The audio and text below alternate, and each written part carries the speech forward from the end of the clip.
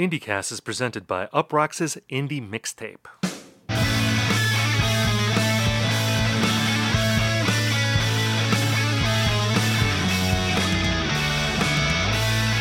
Hello everyone and welcome to IndieCast. On this show we talk about the biggest indie news of the week, we review albums, and we hash out trends. In this episode we discuss the new album by Soccer Mommy. My name is Stephen Hayden and I'm joined by my friend and co-host. I also refer to him as College Football Daddy, Ian Cohen. Ian, how are you? You know, the funny thing about that is that you're the one from the Midwest. You're an actual father. You're really into Jason Isbell and drive-by truckers. I mean, and also, but isn't college football your main sport, though? It absolutely is. But I mean, you have the framework. You have like the potential to really just be that. Like if you ever decide that hashing out indie rock trends is no longer the direction you want to take your career in, like, there is just so much potential for you in college football Twitter, just pivoting to that completely. Also, I should mention that I have yet to adjust to West Coast time, and I've been up since 4:30. It took me a few minutes to realize what College Football Daddy was referring to. So yeah, I don't know if it's corny to still be making Soccer Mommy jokes, but I figured, why not? I guess that's like a dad joke with College Football Daddy in there. Yeah. It's a little bit of a stretch. I mean, look, I am about to go on vacation. This is we're recording on Friday, June 17th. This is a banked episode. So we're recording this a week ahead of when we're posting. When this episode actually goes up, I will be in a northern Minnesota cabin on a lake. I'll be boating. I will have been boating for several days at that point. So I'm already thinking about that. I'm a little distracted. So yeah, you had your vacation earlier this month. Now it's my turn. We're just banking episodes left and right. I guess we're already kind of missing things. We know, for instance, that there's a new Drake album, which is out on the 17th. Yes, it just dropped the morning of us recording. It's already proving to be very divisive in a way that, like, I didn't expect a Drake album to be. I think look, he's still one of the biggest, if not the biggest artists on the planet. I'm sure this will spawn many hit singles as Certified Lover Boy did. But I don't see it in the same way as like Appointment. Oh, I got to stay up past, bedtime, i.e. 9 p.m. on the West Coast to listen to this new Drake album so I can be part of the discourse. It sounds like it's an entirely him singing over dance beats album. Yeah. Which, that's Passion Fruit, the album. That's, not the worst idea. Maybe I'll find a few songs to like about it. But I think at this point, like, Drake albums no longer are the appointment listening they used to be. I think that I don't even know if, like, we would have covered this as, like, the meat of an episode. Yeah, I don't know. I mean, we talked about his last record, Certified Lover Boy, which, again, it seemed like the pattern of recent-ish Drake albums where there's a lot of songs, he's throwing a lot of material out there. You expect that there's going to be memes generated from whatever he's doing on the latest record. I mean, it's funny to be talking about this now because, again, we're recording on the 17th. This album just dropped. The discourse will already be a week old by the time this goes up. So, you mentioned that there was a backlash already. I wonder how that's going to play out. We don't know. I mean, people might be listening to this and thinking, what a funny time capsule this episode is from a week ago. They're reacting to this album in real time. There's also a new Beyonce record that was just announced. Yes. That is coming out in August? It's about a month. I think late July. It's Renaissance Act 1. So I don't know if this implies further releases, but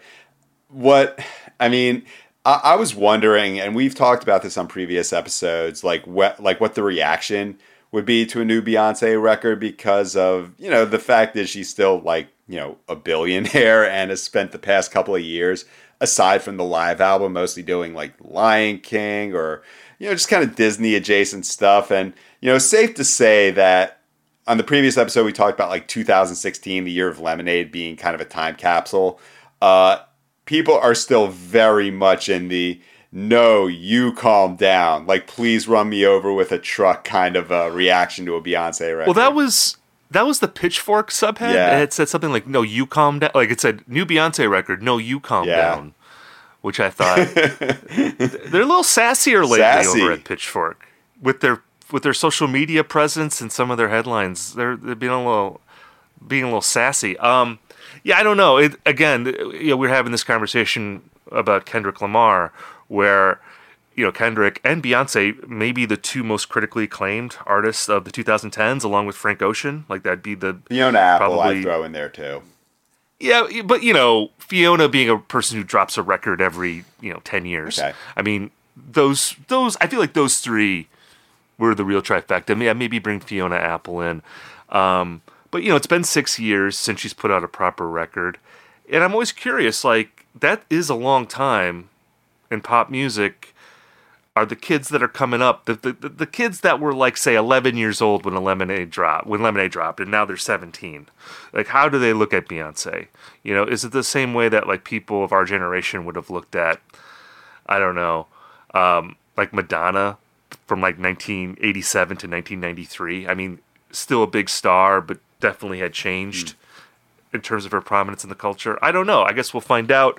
One thing we do know for sure is that there's a new Goose album. There is a new Goose album.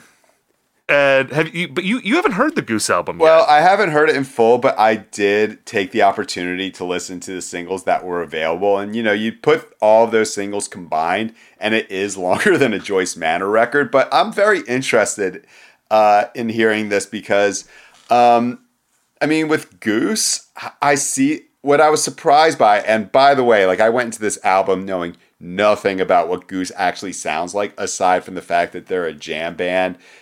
Yeah, we should say quick. We've talked about this band a little bit, I think, in the past. Like I wrote a big feature on them. I think that was in March. I called them America's next big jam band, or the next great jam band, I think I called them. And they've been kicking around for a while now.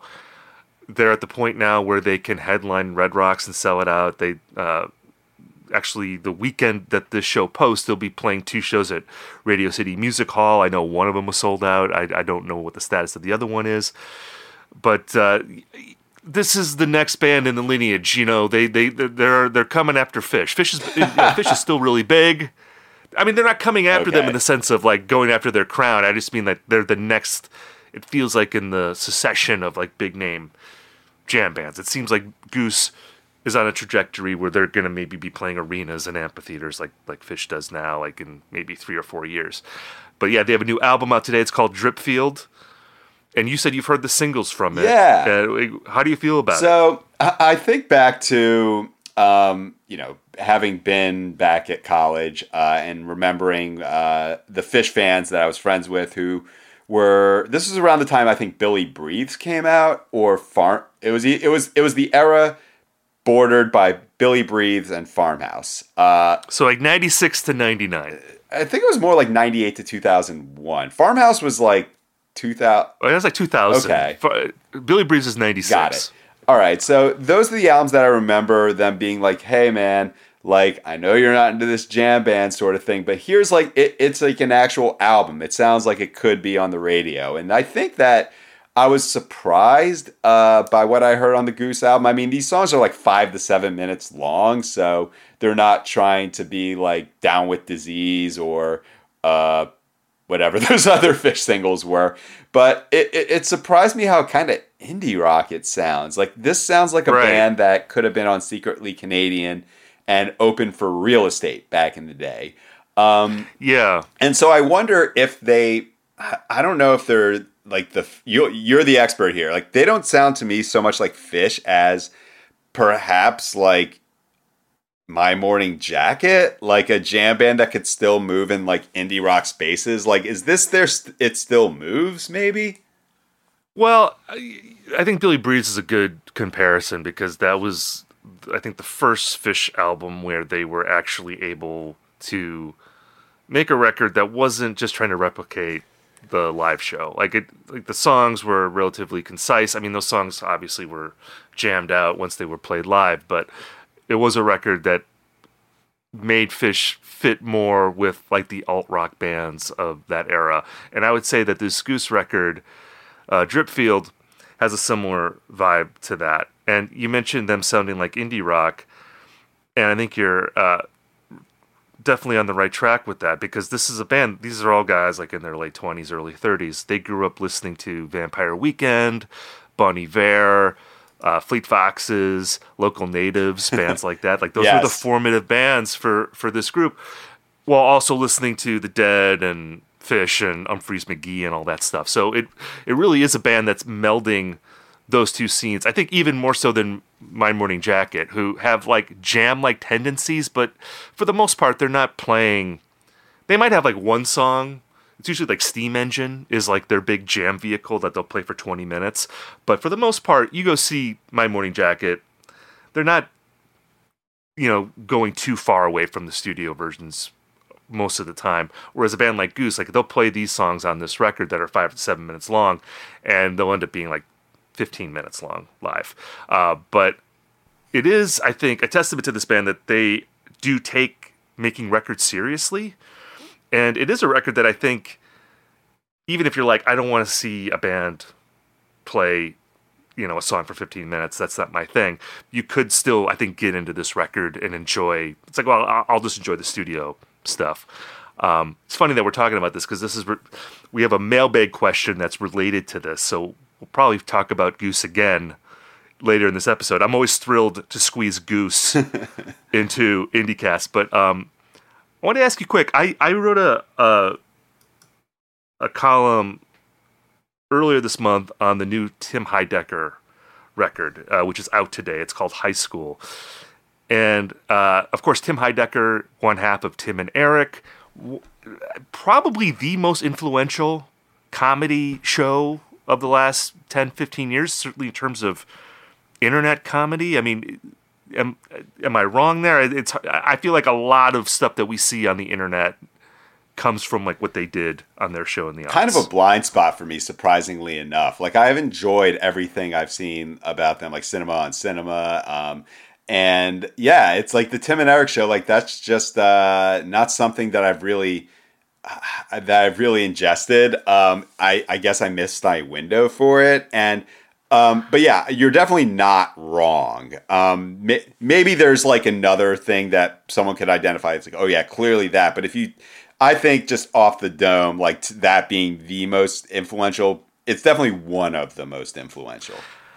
And one of the themes of that show was taking, different forms of media, especially like old media, like VHS type media, and deconstructing it and like putting it back together in these like grotesque shapes. Like to just like, I don't want to intellectualize this too much, because I think at its core it's just like a silly, funny show. But I think there is a commentary in a lot of what they do about show business and the media and like how gross a lot of it is. And you just have to exaggerate it a little bit, like to sort of underline how just insane a lot of the media that we consume is, which is, I think, one of the reasons why that show resonated with people. And it was interesting talking to Tim about his music, because as he's moved along in his music career, he started out doing parodies and more sort of, I guess, comedy music. I don't know what the right term would be. He started out doing that in the early 2010s, but as he's progressed, his music has gotten more and more straightforward and more earnest, to the point where his latest record, I would say, has no satirical element at all. It's a record where he's writing about growing up in the early 90s as a teenager and all the things that impacted him at the time. And, when I talked to him, it was interesting because, we're around the same age and we have, sort of similar tastes in music. He's a big singer-songwriter fan. He loves Bob Dylan and Paul Simon and people like that. And his record is like a very straightforward version of that. And it's interesting to me because he's going on tour where he's doing his music, but he's also doing his stand-up, which is a piss take on stand-up, basically. I don't know if you've seen his stand-up comedy special. No, I've not. But he's basically playing... He's playing a character where it's like the hackiest stand-up ever. Just going through like all these different tropes. Like there's a bit that he does about how his wife wants to take him to the opera, and he's just being an asshole the entire time he's at the opera, stuff like that. But like that stand-up character is also named Tim Heidecker, and his character in Cinema, which is like this megalomaniac, jerk, is also named Tim Heidecker. But then he's also doing music as Tim Heidecker, but it's himself.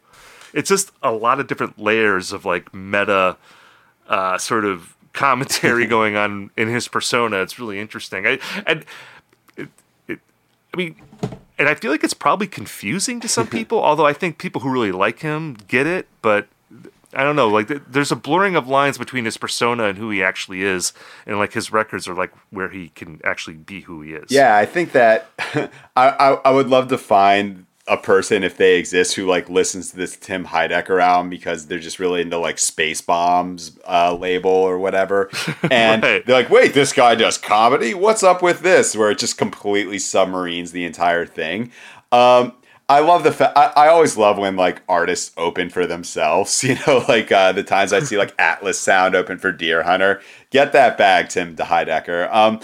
I had not listened to any of his records prior to this one, and I wasn't like overly surprised by what I had heard. I knew he was kind of in that singer-songwriter, like kind of, I would describe it as like, Foxygen extended universe sort of vibe. Right. And he's worked with Jonathan Rado in the past from Foxygen. He not on this record, but I mean, that's definitely did you know that? No. That he worked with Rado? No. Okay, well then you just made an intuitive observation then, because like he's tight with him. He's tight with like Wise Blood and Mac DeMarco. Kurt Vile's on this record. I mean, so he's definitely in like an indie rock community in Los Angeles. Working with a lot of those people. Yeah, and when I heard the song like Sirens of Titan, like, which is about a Kurt Vonnegut book, and about, going to hear him speak at a university and say, I love that one line, I was fiscally conservative until I got that college degree. It's like, right. It reminds me, if like you would just adjust the dials a little bit, it could be a Father John Misty song in both its content and its delivery. But like I enjoyed it, and also like I gotta wonder what it's like to be somewhat like just straight up musician who's operating in this realm, and to see Tim Heidecker do it this well, even when he's got all this other stuff going on, it's got to be kind of demoralizing, doesn't it?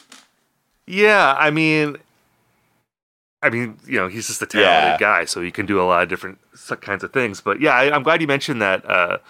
The Sirens of Titan song, because we talked about that. He actually said that he saw Kurt Vonnegut speak in the early 90s, and Vonnegut talked about how he was a supporter of Bill Clinton, and Heidecker actually heckled him for that, because he was, he came from a conservative family, so he just followed what his parents were into at that time, and it wasn't until he got a little bit older and he read some books and he went to college that he turned it around. And I mean, now he's like a pretty vocal guy on the left. He made an anti-Trump record in like November 2017, but it was like not like resistance type. I was like, what was the name of it? Too Dumb for Suicide. That was the album he made. And you mentioned Father John Misty. He covered one of the songs from that record. I think just in concert. But there's a song, I think it's called like Trump's Limo Driver. Trump's Private Pilot, yeah. Trump's private pilot, and it's like sung from the perspective of Trump's private pilot, and Father John Misty covered that. Yeah, song. I also like on that album. There's a song called 4chan, but it's like FOR-chan, so maybe you think it's like for a tribute to Cat Power or something like that, as opposed to the online 4chan. Yeah, exactly. Well, and it's interesting with him too. I keep saying interesting, but. I think with Tim and Eric, there is an element of their fan base that lurks in those dark corners of the internet, just because there was something so irreverent about that comedy and sort of like purposely off-putting that it also attracted kind of some of the worst people on the internet who have adopted, some of the tropes of like Tim and Eric's comedy. And, And I think he's had to react against that a little bit, because he's made it very clear that he is a very strong progressive. And again, like if you follow him on Twitter, there's no irony in his presentation. It's like he's very earnest, I think, about a lot of different things. And when I talked to him, he was a very thoughtful person. He definitely was like not in character. And I don't know like how many comedians you've interviewed, but it's always interesting when you talk to a comedian who is known for, having a very like a reverent persona, but then you talk to them and it's almost like they're relieved that they don't have to be funny in a conversation, that they can be just themselves. And that's always like like a fun type of interview to do. Yeah, I mean, I've worked with many, many comedians in the past, and yeah, it's I can see why it's so much more stressful than being a musician, because when like you could be whatever the fuck you want, like when you're up there making songs, you can be sad, you can be angry, you can be happy, but like comedians, like you got to be funny, and that like Right. if you're not funny, you can't, just play a 20-minute jam. You can't like turn up the reverb. There's nowhere to hide if you're not funny. And yeah, that it explains just like why comedy is so much more of like a grueling and demoralizing line of work. Yeah. If you're interviewing a musician, there's no expectation that, oh, they have to pull out a guitar and start singing in an interview. But if you're interviewing a comedian, I think sometimes, people immediately want them to be funny. And it's like, okay, now we're going to do sort of a jokey interview where I'm setting you up and you're going to do quips. And when you interview a person like that and they realize that you're not expecting them to do that, you almost feel like a palpable sense of relief from them. It's like, oh wait, I don't have to do bits the entire time. I can just talk and be myself.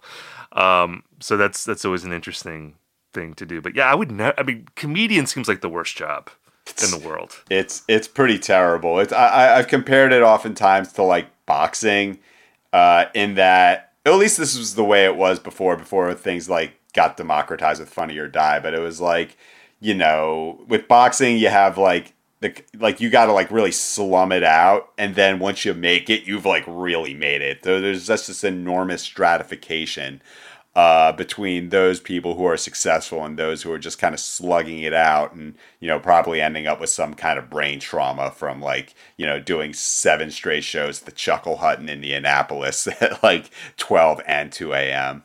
Yeah, and you're also surrounded by terrible comedians all the time too, which is another kind of torture. It just seems like bad comedians are some of the worst people on earth.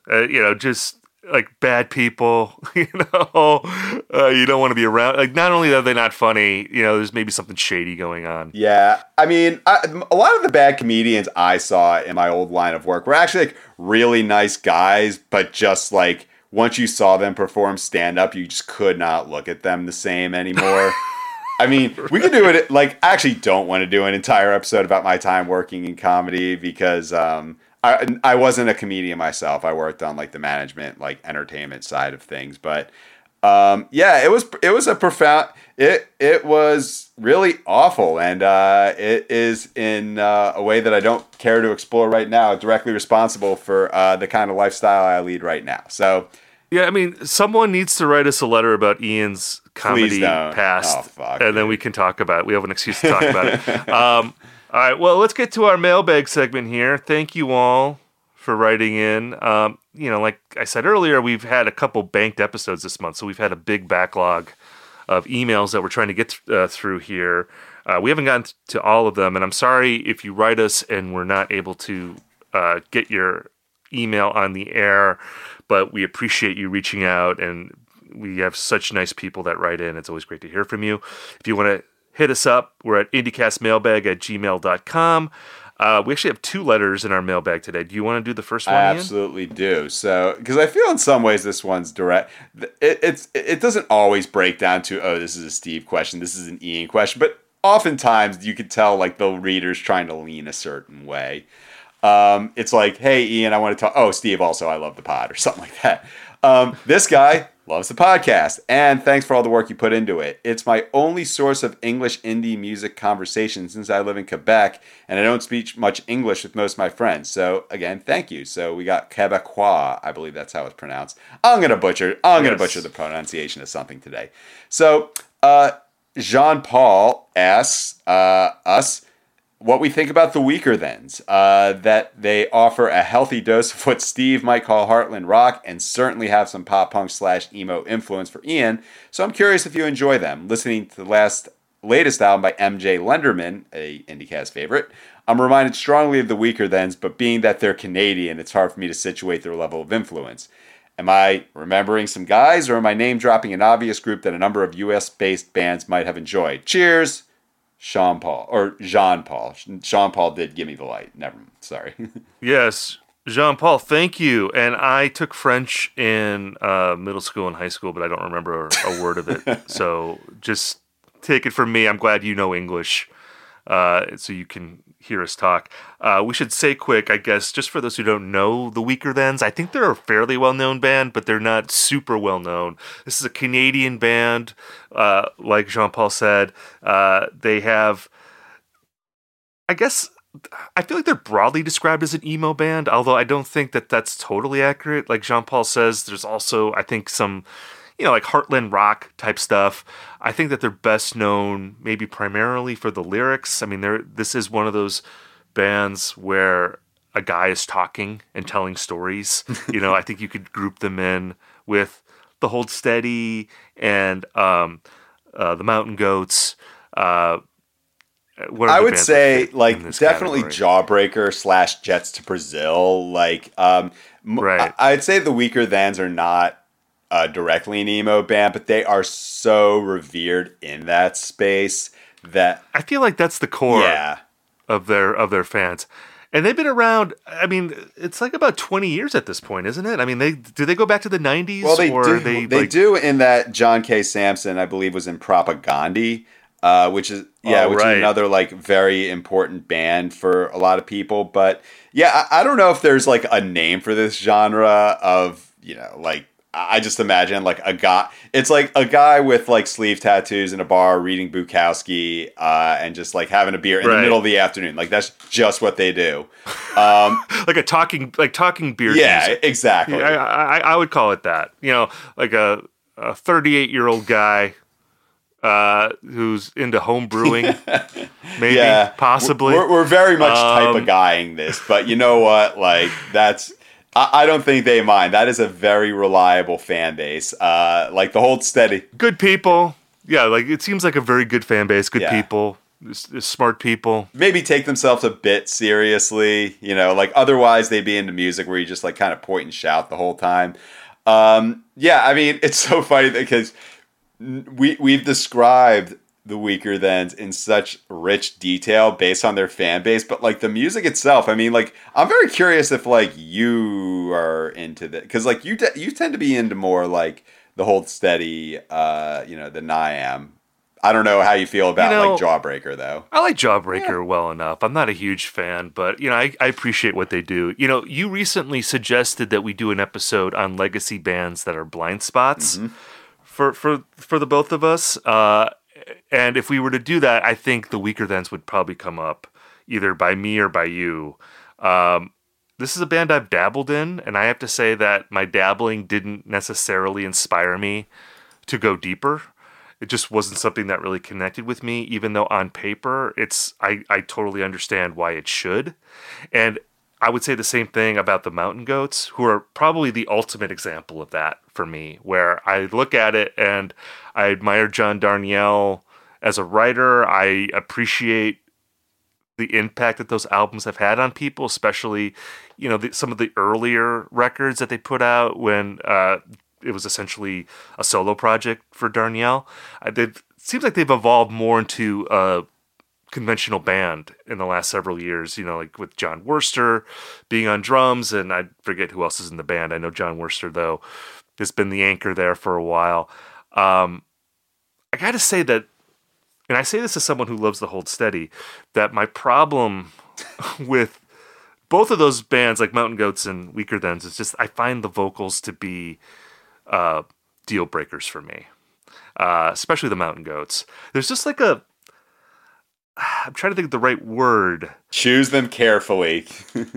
There's like a hectoring element to the lyrics where, again, I think a lot of the words are good, but it's almost like they're delivered like a finger being jabbed in your chest. And it doesn't really give you a chance to let it land on your own terms. I don't know. For me, it just has not connected. It tends to turn me off pretty quickly. I had a pretty similar experience. I mean, I think back in like 2004 or 5, like my girlfriend at the time was really into A Plea from a Cat Named Virtue, which is a song the Weaker Thans make from like the perspective, like a depressed guy, like is hearing from his cat, which I thought, oh, that's super clever. It was really aligned with a lot of the indie trends at the time. But yeah, I've dabbled in Weaker Thans just because, you run in the circles that I do, and it's just nonstop about their importance, about John K. Samson being a genius. And yeah, like the issue is that I think the words are great. And, I really enjoyed John Darnielle's new book, Devil House. I've also had trouble really connecting with Mountain Goats albums. I also think it's kind of funny that like John Darnielle is a guy who pops up in like Facebook conversations I find myself in with music writers, and man, that guy does not like the Smashing Pumpkins. I'll tell you that much. He really does. Really? I recall that like he just got really, really mad about the Smashing Pumpkins. Which, look, that I think like why? I mean, this can be an entire episode, but you think about like how Billy Corgan rubbed people the wrong way, particularly people who, were kind of like outsiders and really into like indie rock values. I mean, he had beef with who? Like Kim Gordon, Courtney Love, Steve Albini. I mean, you name it. Billy Corgan beef with Steve Malkmus. So I can understand how someone of like John Darnielle's like, tastes and age might really fucking hate the Smashing Pumpkins. But yeah, it's fun. I think the Weaker Thans are just the kind of band that I missed my window with. And I think, Me Without You is kind of a similar band. But then again, I don't know, if I were like really more intent on listening to the Weaker Thans back in the early 2000s, the mid 2000s, I love bands like Bright Eyes and Okkerville River, which are kind of working in a similar lane, but were more emotionally and musically unhinged and demonstrative.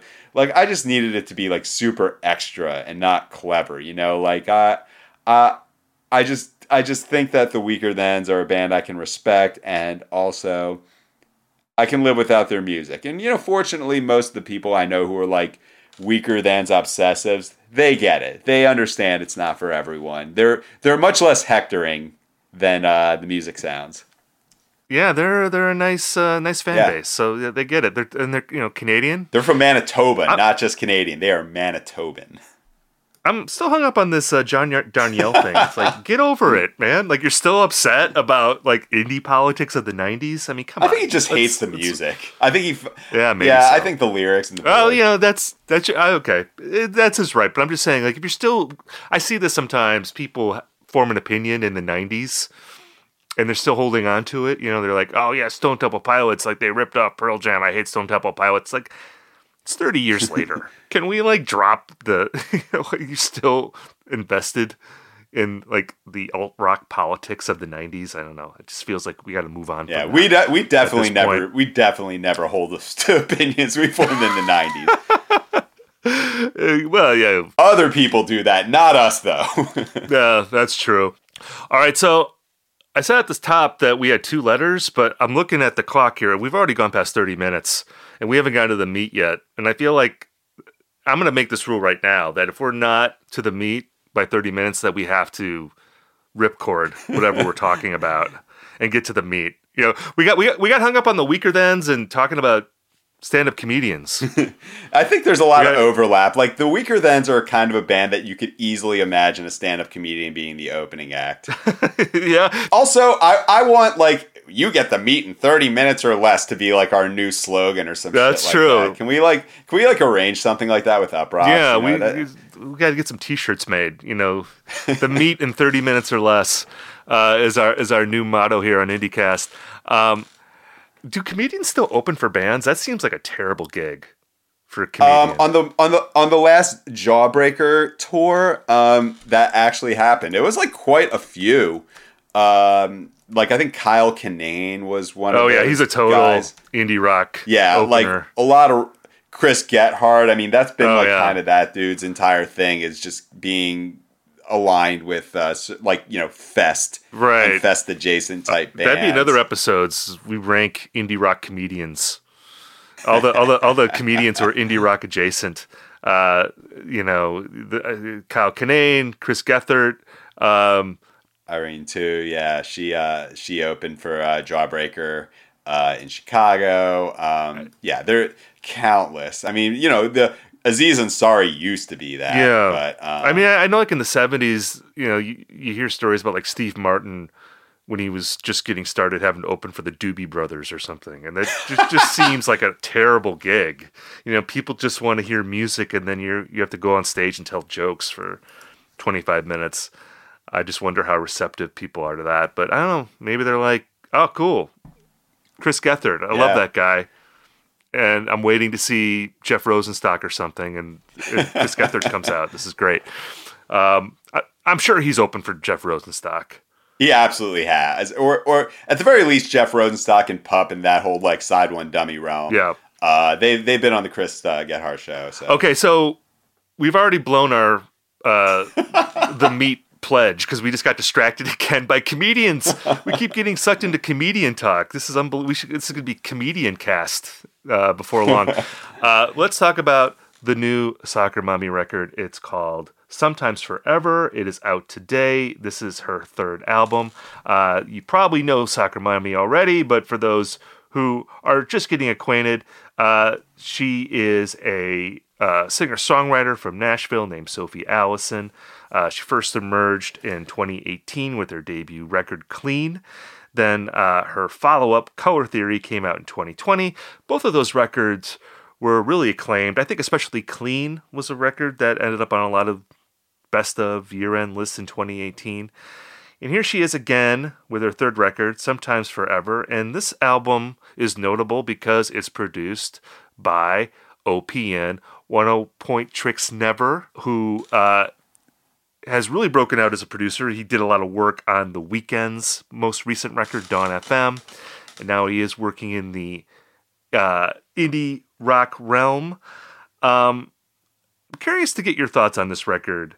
I have to say that like when I heard OPN was involved with Sophie Allison, that I was really intrigued because while I like her first two records, I can't say that I like them as much as other people have. She's working in this 90s pop rock lane that has become really popular in indie circles, especially among singer-songwriters in the last 2 or 3 years. And she was really at the forefront of that. And she has some nice songs, but I've never been bowled over by her records. So like when I heard that she was working with this producer who's very renowned, it just seemed like, oh, this is going to be an opportunity maybe for her to break out a little bit. And I don't know if she really does. Like, I don't know if I would know that OPN did this record if it wasn't in the press release, Am I wrong? I mean, how do you feel about this record? Well, I mean, just kind of thinking back on like Soccer Mommy and her like trajectory throughout the late aughts and early 2000s. You are absolutely correct in that she is, if not the most indicative artist of this, kind of central nexus between, like maybe Whip Smart era Liz Phair, but also like 90s alt rock, like cleaner Sheryl Crow, but also like late to mid aughts DIY. I mean, it's a sound. I think of Clean. It's a record I like a lot. I put it up there with like the first Always album or Jay Som's Everybody Works, or even Oso's Basking in the Glow as albums that are like kind of deceptively like they're minor classics in that they don't sound like these big breakout albums, but they sound like maybe 85% of like my promo pile, but like done so much better that you begin to appreciate just how much craft there is into it. Color Theory was an interesting record to me in that Circle the Drain, fantastic song, one of my favorites of that year. Also, like one of the last albums I remember really liking prior to the pandemic. But it kind of writ large, a lot of the issues I've seen with band like artists of that ilk who started out as bedroom performers and then had to kind of build out to a band. Color Theory, the production was like really, it was really slick and also just kind of mid tempo. It just sounded like she kind of needed like a band that was working with her like the entire time, as opposed to, okay, here are my songs, we're just going to build out the rhythm tracks after the fact. I didn't like that one as much, but that one also had a really strong presence on 2020's year-end lists. I was also really excited to see that she was working with One O Tricks Point Never, because this whole sound, it's become like we are just so oversaturated with like 90s alt rock revivalism that it's really hard to stand out unless like the strength of the songwriting is so crystal clear that it can kind of overcome that. And so, I mean, and it's also just kind of like an unexpected, it's kind of an unexpected collaboration, because you figure if she was, I don't know, trying to build out that sound, it would be like John Congleton or Chris Walla or someone like that. This is the first time I've heard One of Tricks Point Never do a straight up indie rock record. And, the first single, Shotgun, I could kind of hear his touch on that. Like, I love that Daniel Patton's used the term like textural fascism to describe like why he likes certain keyboard sounds. And there are some places where that really comes across on the record, but I think the most interesting thing going on here is that in the same way that we, bands like Soccer Mommy and Snail Mail and such have, recreated recast 90s indie, like 90s alt rock. 90s alt rock eventually had to confront electronica and trip hop. And the big departures on this record are like straight up like Sneaker Pimps. Yeah. Like Portishead. It's like really it's so I guess fitting that the big departures on this record are like the big departures a band like this would have to make in 1998 as well. Yeah, I mean, I guess, I was expecting something similar to what One O Tricks Point Never did on the Weekend record, which was help give, and what he's done on previous Weekend releases, which is just give his records this sort of eerie 80s soundtrack type vibe. Which is something I think he's been really good at. He's obviously done that on his own records, but as a producer, that's certainly one of the things I associate with him. And I thought, oh, he's going to give her records this great sense of atmosphere, which is something I think is missing a lot sometimes on her records, which seem like a little straight to me. And when I was listening to this record, it actually made me think about this interview I did last year with B.J. Burton, who is a producer who is most famous for working with Bon Iver on 22 A Million. He also produced the last two Low records. And if you know anything about those albums, you know that Burton's aesthetic is essentially to take pretty music and make it sound ugly. If I had to reduce it down, like that would be the simplest way to put it.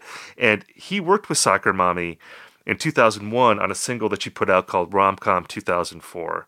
And Allison talked about this when the song was released, that she had this demo for a while, and her instructions to Burton were to take the song and destroy it. And when I interviewed B.J. Burton about this, he said that he initially gave her like a very noisy production. It was very, very much him, very deconstructed and kind of fucked up sounding. And her label or her people or whoever said that the song was basically too noisy and that it had to be toned down because they wanted to get this song on the radio. And he basically just said, well, I'm not going to fight it. That's just the way it is. But it made me think about this record, because I do think that Sophie Allison, it seems like she has this instinct that she wants to take her songs in a more adventurous direction. But then for whatever reason, whether it's her or it's her people or whatever it is, it ends up getting watered down, I feel like. And I just wonder if like Soccer Mommy is on that runway now, like where there's this expectation that she's going to follow like the Mitski Japanese Breakfast Phoebe Bridgers path, where you start in the indie world and you become an indie star, and then you become a mainstream star who can, open for Harry Styles or perform on Saturday Night Live. Like, it seems like an album like this might be a gesture in that direction. I just wish it was bolder. I just wonder if there's a version of this record that was maybe a little more radical, and it was eventually, the weirdness was taken out, and we ended up with the record she ended up putting out.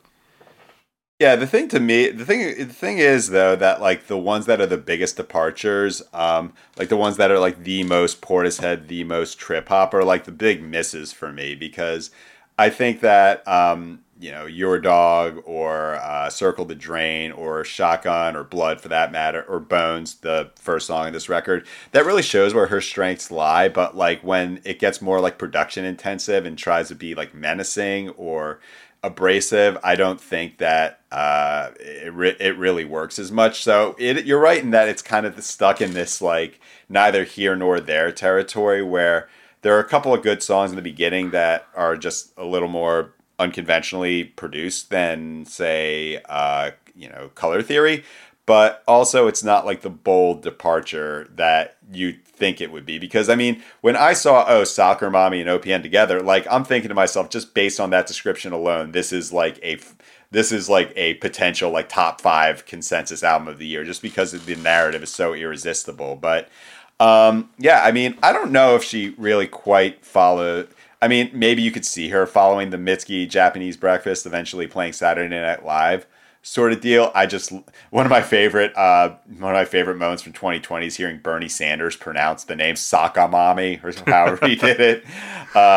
Good times. But yeah, it's I'm also wondering though whether this out and like look, I've always thought about some of these, like Laurel Hell, for example. Oh, is this the one where like people not necessarily turn on the artist, but like maybe it starts to de-escalate, and that's never been the case. This record made me think of, in the same way that Clean reminded me of Death Cab for Cuties. We have the facts, and we're voting yes in terms of the guitars and the lyrical content. Like, I think about their album Plans, which was super clean and like well produced, and like a lot of the old school fans kind of hated it, but I loved it because I was like 25 and super emotional. And I don't know, maybe this is going to be someone's Plans, like the not as good record that they still love. But I was expecting this to be like, oh yeah, the third Soccer Mommy album where she like becomes this elite songwriter. Maybe that's just like my own fucked up narrative thinking and expectations. But well, I mean, you brought up Laurel Hell, and I think of this album in the same context as Laurel Hell, where I felt like Laurel Hell was an album that was making gestures to being a mainstream pop record, but was still in an indie world type situation, and it didn't seem for me to be satisfying in either way. It just seemed like to be splitting the difference in a way that just diminished the album. And most people like that album, and she's done very well with that. And so it leads me to believe that even though I don't really like this album from Soccer Mommy, that it will be big. I'm doing the George Costanza thing, like where whatever I'm going with the opposite of how I feel. Like right. The opposite of how I feel is what's actually going to be the successful turnout here. So the fact that I don't like it, that's probably a good sign for Soccer Mommy. Probably means that she's going to be really big with this record, and she's going to be opening for huge pop stars and be on her way. And best of luck to her. I hope that happens for her.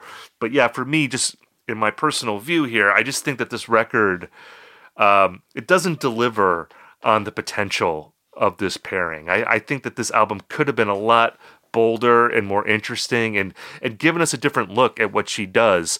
And instead, it feels like treading water to me. I don't feel like she's really pushing it forward with this record.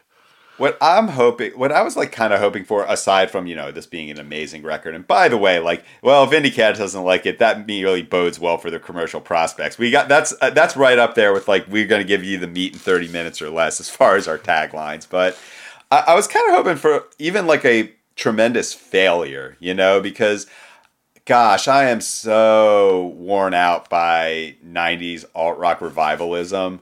that I'm just hoping that we get somewhere different soon. But like, I don't think that's going to be the case. The next Biba Doobie album, Beach Bunny, they're all going to be these are all like big albums coming out in July that kind of mine that similar sound. And don't you think though that this lane is full now? Like, I don't think that there's going to be another new person to go in this lane. I think that we've hired all the applicants that are going to be in this lane, and they're going to write it out, and we're going to see what happens. But I mean, this has been going on for a while now, this trend. I don't know if there's much room for like newcomers. I think if you're an aspiring singer-songwriter, you might want to pick another lane. Because I just feel like the field is closed, I think, at this point. Don't you think? I don't know. I don't know how much farther you can push this if you're not already established at this point. Well, because we're saying this, I guarantee like the next big thing is going to emerge on TikTok doing like 90s alt rock. They're going to sound like I don't know what, like the first Poe album. Yeah, but like we're getting to the point now, though, like where we're 20 years now past like early aughts stuff. So I wonder if that's going to be the new reference point. If we're going to follow the common theory that nostalgia goes in 20-year waves, even though we already had like a early aughts revival, at least of the New York stuff, but maybe we're now going to have people that sound, we talked about Fall Out Boy last week. I mean, maybe that's the new thing. Maybe we're going to have a bunch of Fall Out Boy sounding singer-songwriters. But pop punk is back. Didn't you know? Oh, yeah. Well, that's true. But context collapse. That's really what we're dealing with here. I love the anti-IndieCast endorsement, by the way. I think people are now going to be like lobbying us to say, do not like my record, because that will mean I'm taking it to the bank. I'm going to be opening for Harry Styles, within 3 months of your pan. I think that, like the reverse jinx here, I think that could be a good part of our brand moving forward.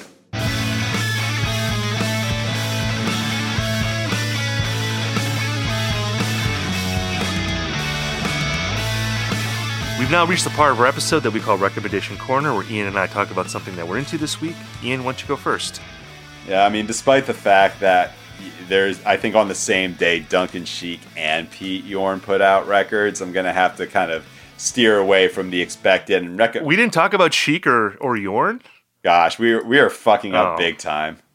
By the way, like Pete Yorn. Yeah, I fuck with Pete Yorn, definitely. He was on Celebration Rock, by the way. Yeah. So, always feel loyalty to the old Celebration Rock Music guests. for the Morning After. Fucking great album.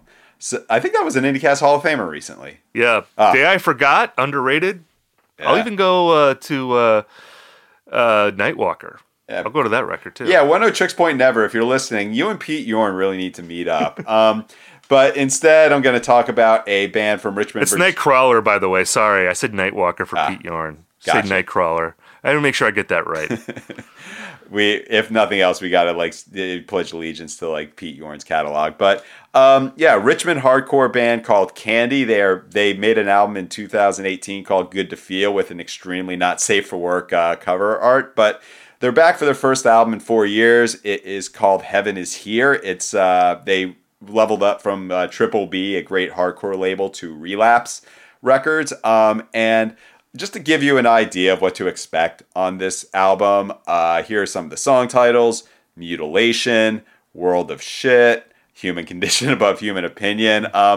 Again, this is one of those albums that I can highly recommend if you're not a mellow, ease into the morning sort of person, such as myself. If you're I got to hit the gym by 7 o'clock so I can deal with work. I mean, I love my job, but nonetheless. This one is it's a leveling up in a way you would expect from a hardcore band to level up, which is to say the production's better. There's more electronic things going on. The entire album is 30 minutes, but it's only because the last song is 12 minutes. And I would just recommend this to anyone who kind of misses the older Code Orange sound, who kind of wishes they didn't go so WWE with it, which, by the way, I love that aspect of Code Orange. But with this one, if you just want to break shit or just punch a mirror or I don't know, break a school bus over your knee, Candy, Heaven is Here. That's the kind of album for you. And I imagine, Steve, your recommendation will be in a very similar lane. No, it will not actually. This is for the people who don't want to wake up to World of Shit in the morning. That seems rough. That's like, instead of drinking coffee, you're just pouring it on your arm. That's what I imagine, like you waking up in the morning and doing that. I'm going to recommend an album that I've actually been listening to a lot this month, not just this week. We haven't done Recommendation Corner here for a minute, so I feel like I have to play catch up here with a record that I really love a lot. It's called Teeth Marks. It's by an artist named S.G. Goodman, who's a singer-songwriter from Kentucky. This is her second album, and I've been describing it to people as a really good complement to the Angel Olsen record that came out earlier this month. If you remember, the latest Angel Olsen record, which is called Big Time, is really in this sort of lush, retro country psychedelic type vibe with really big productions and really just gorgeous vocals. And again, that's probably my favorite Angel Olsen record that I've ever heard. And this record by S.G. Goodman, Teeth Marks, I think is really much in the same vein, although I would say it's more stripped down. It doesn't quite have the grandiosity of the Angel Olsen album, but it has a similar, I think, vibe of melancholy and beauty. There's also queer themes on this record, as there are on the Angel Olsen album. I would say that the S.G. Goodman record, though, like, it rocks a little harder. Like, there's a blue collar aspect to a lot of her writing. She's writing about small town life and dealing with economic sort of inequality and just like how a lot of towns in Middle America have been ravaged in recent years by just a myriad of problems, and she's really writing from that perspective. And there's actually some songs on this record that remind me of like CCR, like that kind of blue collar vibe. Got some Chugly songs on there, which are great, along with the more sort of slower, more beautiful songs. But yeah, I think this is a really special record, and I really have been enjoying playing it here in the summertime. I think it's a great album to play at dusk. So wake up to Ian's record, blast some World of Shit in the morning, and then when you're chilling out later on, maybe put on Teeth Marks by S.G. Goodman. I think you got a recipe for a well-rounded day. Yeah, we got a good life plan here. I'm interested in this record. S.G. Goodman, M.J. Lenderman. I think we got like we are one away. Like some singer-songwriter in like the kind of Sun Belt, maybe from Tennessee, is gonna like rename themselves as like AJ something or other, and get the IndieCast seal of approval. So yeah, Initial Core. Yeah, we got Initial Core coming up. It's gonna be great.